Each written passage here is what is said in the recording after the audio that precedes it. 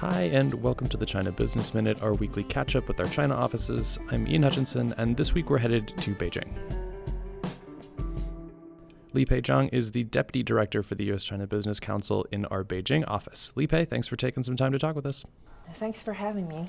So, do you have any additional color you can add to the reporting of the past negotiations between the U.S. and China that concluded 2 weeks ago in Shanghai? Sure, happy to. As most of you probably know what had happened 2 weeks ago in Shanghai about the negotiation, we had some conversations with officials on the ground, and it turns out that the Shanghai meeting went better than reported in the media. As the U.S. delegation departed, both sides were cautiously optimistic that the relations were getting back to the right track. Apparently, both sides agreed to continue to negotiate on the general consensus reached before the talks broke down in early May, which means that they negotiated on the text given to the Chinese government, not the redlined copy that came back. And they also agreed to take into consideration of each other's domestic political situation. So the continued talks will focus on teleconferences with the new draft to discuss in person and hopefully in September.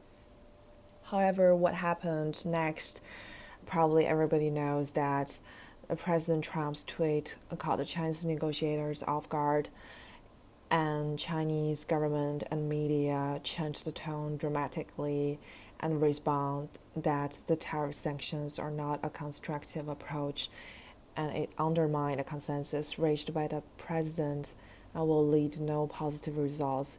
And now it is not very clear to us whether both sides will back to the table in September as they anticipated.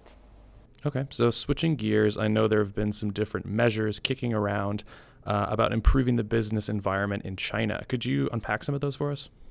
Sure.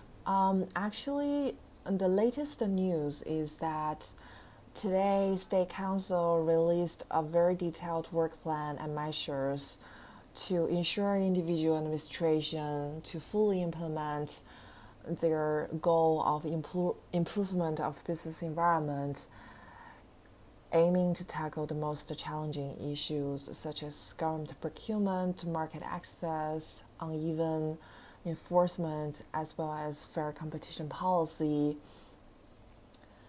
And those are the concerning issues that business community has been advocating, and the policy actually give individual departments with a clear task assignment and deadline. There are a number of highlights which I will just briefly mention here. One is that before the end of September, NDRC and MOFCOM will lead the update of market access negative list for all entities in China. And these will prohibit any provincial and local discretion of issuing any documents that will create additional market access barriers beyond the national list. State administration for market regulation should also lead the revision of the implementation measures for fair competition review mechanism and fully enforce its implementation and provincial and local level, as well as accelerating the draft guidance of implementation of the competition policy across the country. NDRC and other state council administrative agencies should launch a special ratification to clean out government department rules and regulations, as well as administrative documents that would create unfair restrictions and barriers for foreign companies and private companies in the government procurement participation at all levels by the end of September. And the Ministry of Finance and SARMA should lead to clean out rules and practices that against the unified market, as well as the fair competition to all market players. This is just a nutshell of what the policy is talking about. USCBC will take a closer look to analyze the documents and will share with members very soon. And we will also look forward to hearing your perspectives about the policy and monitor to see how companies can be benefited from these initiatives.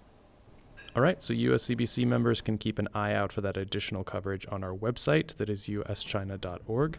Li Pei, as always, thanks for the wrap-up. Thanks for having me today. Talk to you next time. The China Business Minute is a production of the U.S.-China Business Council, and you can learn more about our work on our website, uschina.org.